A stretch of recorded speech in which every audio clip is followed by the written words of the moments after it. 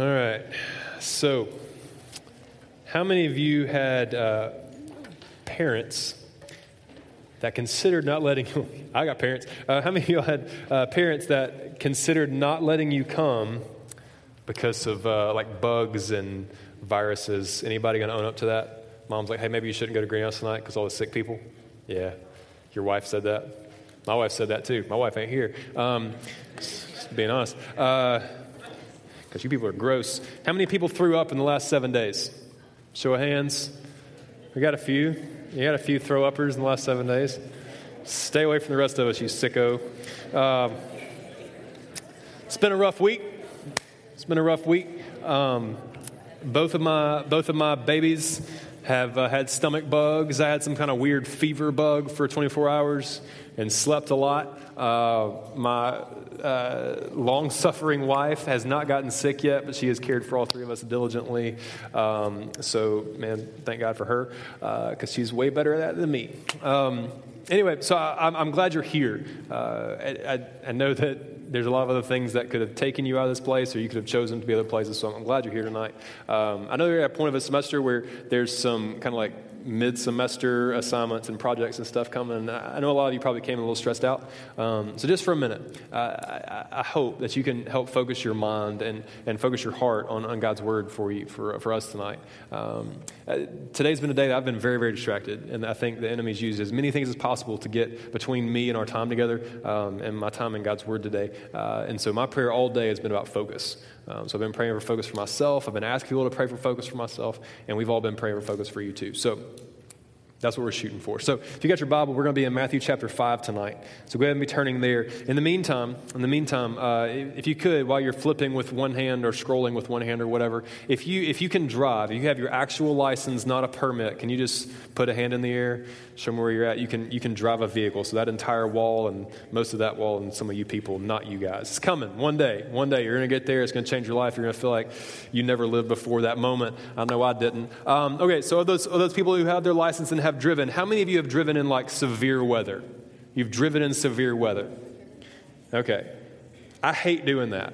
Like, I hate it. I've driven like when a tornado was in Tuscaloosa. Tornado has Tuscaloosas. That's kind of that's about how it works, I guess. Tuscaloosa has tornadoes like every 5 minutes. I don't know what their deal is over there. But I've driven through a tornado in Tuscaloosa twice at different times. Been on the road, and there's like tornadoes like barreling down Highway 59. It's just part of life in Tuscaloosa. I've been in rain so thick I couldn't see past the front of my car. If you've ever been in that, you've been on the interstate, and everybody's going like 5 miles an hour with their flashers on, like the flashers help. Just makes all of us blind together. It's like a flipping strobe light of red in front of you, right? Hate it when people do that. Been in that, hate it. But the thing I dread most, driving in inclement weather, I hate driving in fog.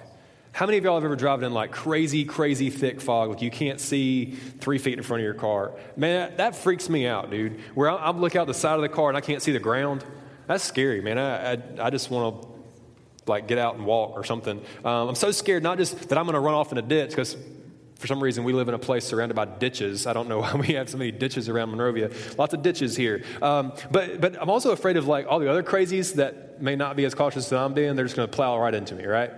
If you've ever been in this or been in the car when your parents are driving in crazy thick fog, you got your headlights on like always. The headlights are functioning. They're shining bright. They're trying to do their thing, right? But it's not going anywhere, right? It just hits the fog right in front of your vehicle, and it kind of like reflects and refracts. I don't know the difference. It does one of those two things all up in front of you, and so it's just this big orb of glowing shininess, right? And then nothing's past it. You got the orb of shiny brightness like 2 feet in front of your headlights, and you can't see anything beyond that. The lights are working. It's just not going anywhere. You got the fog light button. If you got one of the cars with the fog lights, you flip the fog light button on, like that's going to help. Hey, it's foggy. I should turn the fog light button on. That doesn't help. All that does is make more fog down closer to the ground, bright and shiny. You just can't see the ground anymore. It's scary. You can't see because their lights are trying to do their work. They're trying to penetrate the darkness. They're trying to go out and help you in some kind of way and have an impact out there. But there's something between you and the road that's preventing that light from going anywhere. And it can't cut through it. It can't get past it. It just stops right there in front of your vehicle and nothing happens. You're in a mess. Sometimes as Christians, I think that we find ourselves in a situation where we have this light inside of us. We have this light of God in our life. We have trusted Christ as our Savior and Lord. He's made us new, and He's put this incredible hope and this passion and this freedom and this forgiveness inside of us. He's made us new. And there's a light inside of us that we know is there, but it doesn't seem to have much of an impact. It doesn't seem to get very far out of us. For a lot of you, when you think about the impact that God's had outside of your life, the way He's used you to accomplish, the way that light has gone out from you, and you can't really think of much. I think for a lot of us, there's something that stands between that light that's inside of us and the people around us. There's something in between that's preventing that light from going anywhere and accomplishing anything. And if we're going to have impact, if we're going to be people that change things and see God change things through us, then we've got to deal with that thing that's in between us and them. In Matthew chapter 5, beginning in verse 14, we're going to look at a passage tonight that is going to challenge you, that's going to point out some areas in your life, as it has in mine this week, where there's some stuff in your world, there's some stuff in your life that doesn't need to be there. This passage is going to challenge you to stop some things. So my hope for you tonight is that you would be bold enough to accept that. That if God speaks to your heart through His word tonight and challenges you to change some things, to stop some things, that you would be bold enough and obedient enough to do what He calls you to do tonight. That's my hope for you.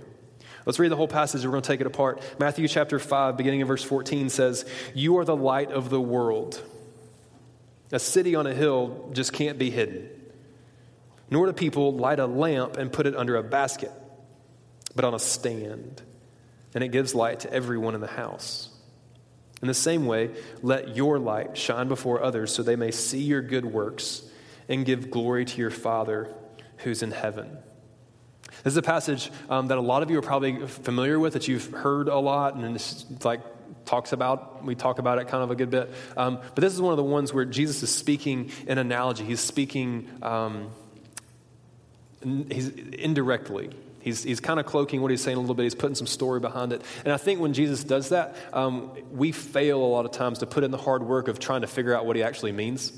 So we're like, okay, yeah, city on a hill can't be hidden. I got it. And we don't really think about how that applies. We don't dig into God's word. We just kind of gloss over it and go to the next part that's easier to apply. When we look at God's word, students, this has nothing to do with our message. This is just for free. When we look at God's word, if we don't come to a point of figuring out how to apply it, we're not done yet. When you look at a passage and you're saying, hey, I don't really know what that one means. It sounds cool, but I don't really know what to do about it. And you move on, you've done God's word injustice. We have to figure out how this applies. What does the city on a hill have anything to do with you? All right, that's what we're going to do tonight. We're going to help you do. All right, so it begins with this. It says, you are the light of the world. That you there is plural. So that can be translated as we. So Jesus is talking to his followers. This is on the Sermon on the Mount. There's a whole bunch of people standing down there on the hillside in front of him. He's speaking to them. There's a part of that passage. And he says, you guys are the light of the world. You collectively are the light of the world. And so we're involved in that. We're if you're a Christian in the room, you're a follower of Jesus. You're a disciple, so you're included in that you. So you, along with the people he's speaking to at this point, and every Christian in between, are intended to be a light to the world. Not literally, not figuratively, but literally, you're supposed to be a light to the world. Our job, students, what we've been talking about the last 3 weeks, our job is to illuminate darkness around us. Not like in a happy sense or something, like we're supposed to be like sprinkling like happy sparkles or something all over the place. That's not our job. Our job is to illuminate, to shine into the spiritual darkness that surrounds you. You know it's there, man. Every time you walk through the halls of your school, you sense that spiritual darkness in the people that are around you. You know that there's people that you come in contact with that don't have that hope and that freedom and that passion and that joy, that renewal that's been placed inside of your heart by Jesus Christ. They don't have that. If you came in this room tonight and you haven't placed your faith in Jesus, I think if you were being real honest with yourself, one of those real introspective, honest conversations in the back of your mind somewhere, you'd have to say that there's something missing in your life, that there's a darkness that kind of rests in there, that there just seems like there's something missing, that surely that my little day-to-day whatever I do is not all of that my existence is meant for. There's something in there that twinges and tells you that there's something missing in there. We found the answer to that. It's Jesus. And he's put a light inside of us that we would love for you to get to experience. And our job as Christians is to take the light that we have and let other people see that. Let it see the impact that Christ has had on our lives. And that should shine out. People should see what Jesus has done in our lives. They should see what he's done and be so impressed by that. They should want to understand what's happened to you, what's happened to me. Our job is to eliminate, well, I guess that's true, is to illuminate the spiritual darkness that's around us. That's our job. It's every one of our jobs. Like nobody's, if you're a Christian, you can't be excluded from this. We've talked in the last few weeks about that. Specifically, we've talked about that our job is to share our story, to tell people what God's done in our life, to actually tell the story of what Jesus has done. We've also talked about how that we're supposed to be working to explain the message of Jesus clearly and completely. Last week I challenged you to spend some time trying to figure out, how do I explain the gospel end to end? To practice it, to make it make some sense so you're not doing that thing where that dude tried to do that backflip. Remember that whole thing, right? Did you practice? Did you write anything down? Come on now. I'm not just up here saying words for nothing. I literally want you to practice and figure out ways to share the gospel clearly and completely. We've talked about how it's our job. We've talked about strategies to do that. And today we're going to talk about what prevents us from being effective at it. We are supposed to be the light of the world.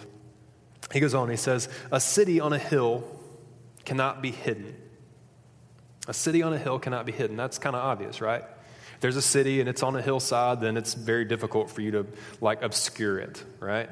We don't have any hills in our. We have Monte Sano, which I guess is a hill. And there's nothing really up there. It's just a big rock, right? That doesn't really count. So we don't really have a lot of hills around here. We're not mountain people or anything. We live on a bunch of farmland, right? But we do have a rocket. We love our rocket. People in Huntsville are excited about their rocket. People for hundreds of miles around here know that Huntsville has a rocket. They don't know nothing else. We did our trip to Italy. I would mention to people in Italy, where we were from. I'm from Huntsville, Alabama. Oh yeah, the rocket. How do you know there's a rocket in Huntsville, Alabama? Yeah, I don't know. There's a rocket. Well, you're right. It's big, I guess, right? We got the lights on it, man. We love that thing. My 2.5 year Jack loves the rocket. If we're anywhere inside, we're at Bridge Street, he's peeking around buildings trying to find the rocket, right? And he always declares that he saw it first. Even if I point at the thing we're driving down the 565 or whatever, I'm like, hey, buddy, there's a rocket. He's like, I saw it first. No, you didn't. You didn't see it first, you little liar. He did, but I saw it first. He's enamored with the rocket. The rocket's the stuff. We love that thing. When I first moved to Huntsville, you know what people told me about navigating? This is literally what people, two people told me this. If you get lost in Huntsville, buddy, just find the rocket. Figure out where you're at based off the rocket. And I was like, seriously? Then I got lost over in downtown. I was like, where am I? And I'm like, hey, there's the rocket. I'm just going to go that way. If I get toward the rocket, I'll figure out where I'm at. And I did. I made it home off a rocket. We love our rocket. We got lights on it. You can see it in the daytime. We see it at nighttime. It's like our North Star. It's like thinking the star and Jesus and the Bethlehem thing. We got the rocket. They got a star. We got a rocket. We love that bad boy. It's very, very difficult to obscure that 200-foot tall rocket smack in the middle of your town. It's just like this beacon smack in the middle of it, and you can't obscure it because we light it up. We shine stuff on it. It's all bright and pretty. It's very, very difficult to obscure a 200-foot rocket in the middle of your city. And that's kind of the point here that if you were to try to obscure a city on a hill, it'd be very, very hard. It's kind of hard to hide a 200-foot rocket. It's hard to hide a city on a hill, even if you try. What the point is here is that the light that's inside of you should be very, very difficult to obscure. It should be obvious. It should be visible to the people around you. It's not intended to be hidden. He goes on and says, nor do people light a lamp and put it under a basket, but instead they put it on a stand, and it gives light to all in the house. He gives you another analogy that light shouldn't be obscured, that it's intended to shine brightly. The light is intended to go out and illuminate darkness. It's not meant to be hidden. It's not meant to be covered up. So what exactly is it that does that? What exactly is it that obscures that light that's placed inside of us? What obscures that light in you? It's your sin. The thing that obscures, the thing that tries to cover up and hide your light, the light of Christ in your life, is your sin. It has this way of shielding and dulling the impact of our faith. So what people end up seeing, they end up seeing our sin. They don't end up seeing our faith. This is how it works. We have this light that's placed in us, that when we've put our hope and trust and faith in Jesus, that he's made us new. We've been, and the Bible says that we've been made new creations. That the old is gone, that the new has come. It says that literally Christ is the light of the world, and that the Spirit of Christ dwells within us. There's incredible light that can penetrate darkness, spiritual darkness around you. And what we do instead of allowing that to go out, allowing its work to be done, it starts getting hidden. It starts getting obscured by sin in our life. So after we become Christians, things sometimes start to go wrong, and layers and layers of sin start kind of winding up on us. Behaviors start kind of showing up in our lives that we didn't really intend to be there. We start kind of seeing some patterns, especially as we get a little bit older in high school. Maybe we get kind of hanging out with some people that we didn't used to hang out with, and we add some behaviors to the list of things we're not real proud of, but all of our friends are doing it, so we kind of continue on. We start hiding stuff from our parents. We start maybe going to some parties that we always said we wouldn't. And the light that is supposed to be shining brightly starts growing dimmer and dimmer. The people around us stop seeing the light. They stop seeing the excitement that we could have about our faith. And instead, things start to grow kind of dim. Whereas before we were shining brightly and people around could see a difference, could see the love of Jesus shining out of us, they could see the impact that he had made on us. Instead, eventually, all they see is a person that looks exactly like them. The person whose light has literally nearly been extinguished. And maybe there's a little bit of a glow left, but by and large, we look exactly like everyone else. We're just as dark as they are. Yeah, there's a light in there somewhere, and maybe it glimmers out every once in a while, but by and large, we've become people of darkness again, at least in appearance. Students, this is what a hypocrite looks like. This is what the world refers to, and they say that Christians are hypocritical people that confess one thing, that say they believe something, but in reality, they live exactly like everyone else. This is what a hypocrite looks like. Matthew 5:15 says that people light a lamp and don't put a light and put it under a basket, but instead they put it on a stand, and it gives light to all the people of the house. But for I think so many of us, the sin in our lives, the patterns of sin in our lives have obscured the light of Christ. And when we wonder why we don't see more of an impact, why we don't see God doing something, why people don't come up and ask us why we have this faith or something, why that never, ever, ever happens, is because we don't look any different.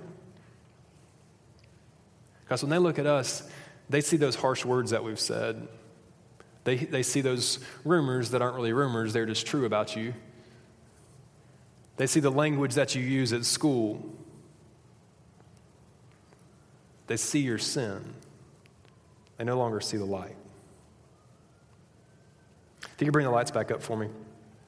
I remember being a 10th grader. I'm going to turn this off so we don't catch anything on fire. Yeah. Somebody caught something on fire. Literally, that was what reminded me. I was like, we don't need that here. I remember being in 10th grade, and Jesus was had really gotten a hold of my life. Things for the first time had really started to click, and I was just falling more and more in love with Christ at a very rapid pace. And I kind of abandoned a lot of my old ways and was trying to follow Jesus as best I could. I was spending time reading God's Word and just couldn't get enough out of it. Was just mining out truth. I got a new set of friends who loved Jesus, and we were encouraging each other, and it was just a beautiful time. But before that, in 7th, 8th, and 9th grade, I had an awful time with language. I mean, I don't know how else to say it other than that, really. I could not go up more than a couple of sentences without using some language I shouldn't have used. It was almost, I used it so much, it was almost like a source of pride. It was like kind of my persona. Like I was that guy that would just lash out at you and just cut you down. And I mean, I was almost a little proud of how good I was at using terrible language, which is a really weird thing to be proud of. But I kind of was. And I would regularly lash out at people in these just awful, just crazy twist of cursing and stuff. And then, you're a 7th grader, and that kind of becomes who you are, right? So for a lot of people in my school, that's kind of who I was. I was that guy that would just destroy you, and I didn't really know how to get rid of that. So I got it in 10th grade, and God started getting a hold of my life, and I was working really hard to change my language, along with a whole bunch of other stuff I was doing, and I was trying to be different, which if any of you have ever tried to stop or change the way your language works, it's very, very difficult. But I was doing pretty good, and I was making some progress, right? And so I'm seeing some fruit. God's changing some stuff. The light's starting to shine a little bit now, and I'm trying to clear away some of this other mess. And I remember somebody asking me for the first time to speak in front of people out of God's Word, and it was kind of in our version of First Priority. And so the First Priority person, they asked me if I would like to share a little bit, and I said I would, and I was terrified, as most of you would be terrified, and so I prepared, and I had this whole deal, and I also, some of the people in some of my classes, I invited them to come. And so some of my people that I'd kind of known, but maybe weren't my best friends, but a lot of my best friends at that time were already going to First Priority. So I invited some other people to come. And I said, hey, I'm going to be speaking at First Priority on Tuesday morning. I'd love it if you come.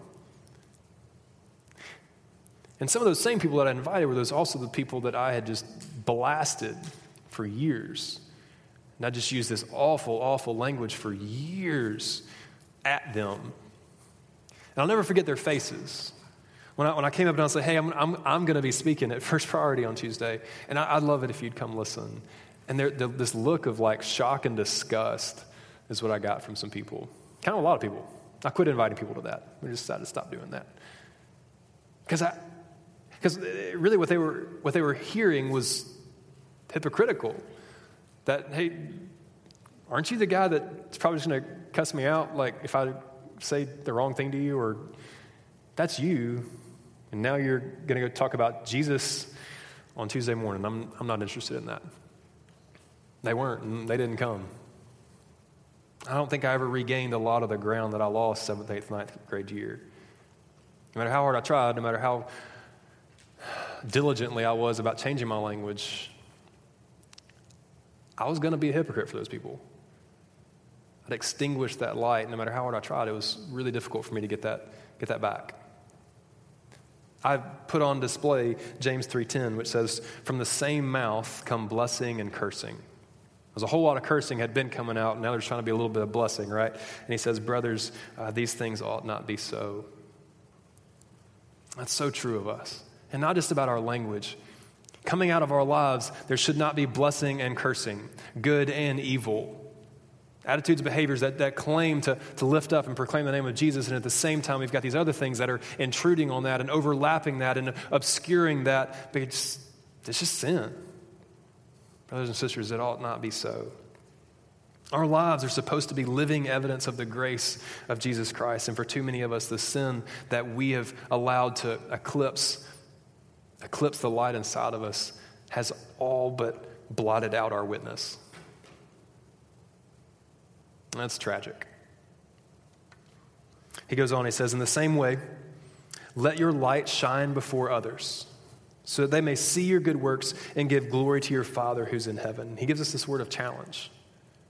He says, hey, it shouldn't be like this. You shouldn't hide this light that's been placed inside of you. It shouldn't look like this. It should just be like this. Just let your light shine before men so they can see your good works and give glory to your Father who's in heaven. Let it shine. It's a word of challenge to throw off all that sin and put it away and put your faith on display the way God intended it to be. I know for some of you, that's way more easier said than done. To just take the sin off and throw it on the ground and all you just shine bright now. But a lot of you are like me. And there's been so much sin resting on your life, and the people around you know that version of you. And when it would come to seeing this version of you that was going to shine brightly again, they might not buy it. So here's what I would say to you. I'd say first, change now.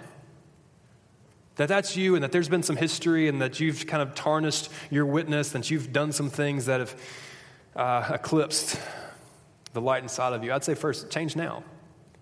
I know it's difficult. I know it's scary. I know that some people are going to think that you're really, really weird. I know some of your friends may not accept you anymore, and honestly, I just really don't care. Change now. It's not going to get any easier next week. It's not going to get any easier when you finally go to college and you can reinvent yourself or whatever. That's fake. That's not real. People should quit telling you that. Be you. Be the person that's inside of you. Be the person that God has created you to be. Throw off the sin that so easily entangles and run the race that's been set out for you. Be you. I know you guys. I get to know the best version of you. None of you come hang out with your student minister and bring the worst version of yourself. Nobody cusses at me, ever. You bring the best version of you, and I like you. I like every one of you. If I know you, I like you. Except like that one kid. I'm not going to tell you which one of you it is. Just kidding. It's Rob. Just kidding. I don't even know where Rob is. I just hear that laugh. I love it. It's the best. Rob's the best. Anyway, I don't even know what I'm talking about. Rob's giggle always makes me lose my place. Change now. Change now. Don't wait. I know it's going to be weird. I know it's a big jump. Stop doing the stuff that's eclipsing the light inside of you. Change now. Do it tomorrow. Be different tomorrow. It's literally that simple. I know that you have this perceived persona in your head that people think that you're this guy. People think that you're the sarcastic kid. People think that you're the dark standoff guy or girl or whatever. Be you. Be the you that's inside of you that God's created you to be. Quit being that persona. Let the sin go. Change now. Second, I'd say this, be consistent. You got to be consistent with this. This isn't a thing that you can change in first block, and in second block, you're still the same guy. You try to stop that awful, like, gossip, meanness, biting humor thing inside of you, and then when you get on your cheer squad, you're the same girl. You got to be consistent here. So, man, if God lays some stuff on your heart tonight that is between you and that light inside of you that's eclipsing that, if God challenges you to drop some of that stuff, you've got to be consistent. I challenge you to change tomorrow, and I also challenge you to change for good. But third, I challenge you to apologize when you slip. There's going to be some times when you're going to mess up, some words are going to come out that you didn't intend to. You're going to do some stuff wrong. And instead of just kind of rolling like it never happened, the people that you transgress, the people that you sin against, people that are witness to that see that sin creeping back over your heart again. Be honest about that. Say, hey, the other day I said some stuff. I got really mad and I said some stuff, and that's not me. I'm really trying to be who God. I don't care what you say. I'm trying to be the person God's created me to be. I'm sorry. I'm sorry. Just own up to it. Just be honest about the fact that you're not perfect, and people will respect that. Change now, be consistent, apologize when you slip. And then it says this, so that people may see your good works and give glory to your Father who's in heaven. It says, let our light shine before others so that they'll see your good works and give glory to your Father who's in heaven. Ultimately, the way we live our lives has two options, students, and only two. The way that you're living your life is going to do one of two things. It's either going to point people toward Christ or it's going to turn people away from Christ. There's only two options. There's no neutral. You can't be neutral in this. If you've accepted Jesus in any kind of form or fashion, letting people know that you are a confessing believer in Jesus Christ, if you're letting people know that in any form or fashion, just you being here is a testimony saying, hey, for those of you who are consistently involved and you're always a part of it and you like hashtag MCVC grateful or whatever, like if that's you and you're involved here, by you being here, you're telling people that you love and believe in Jesus. The way you live your life is either going to point people to Christ or it's going to turn people away.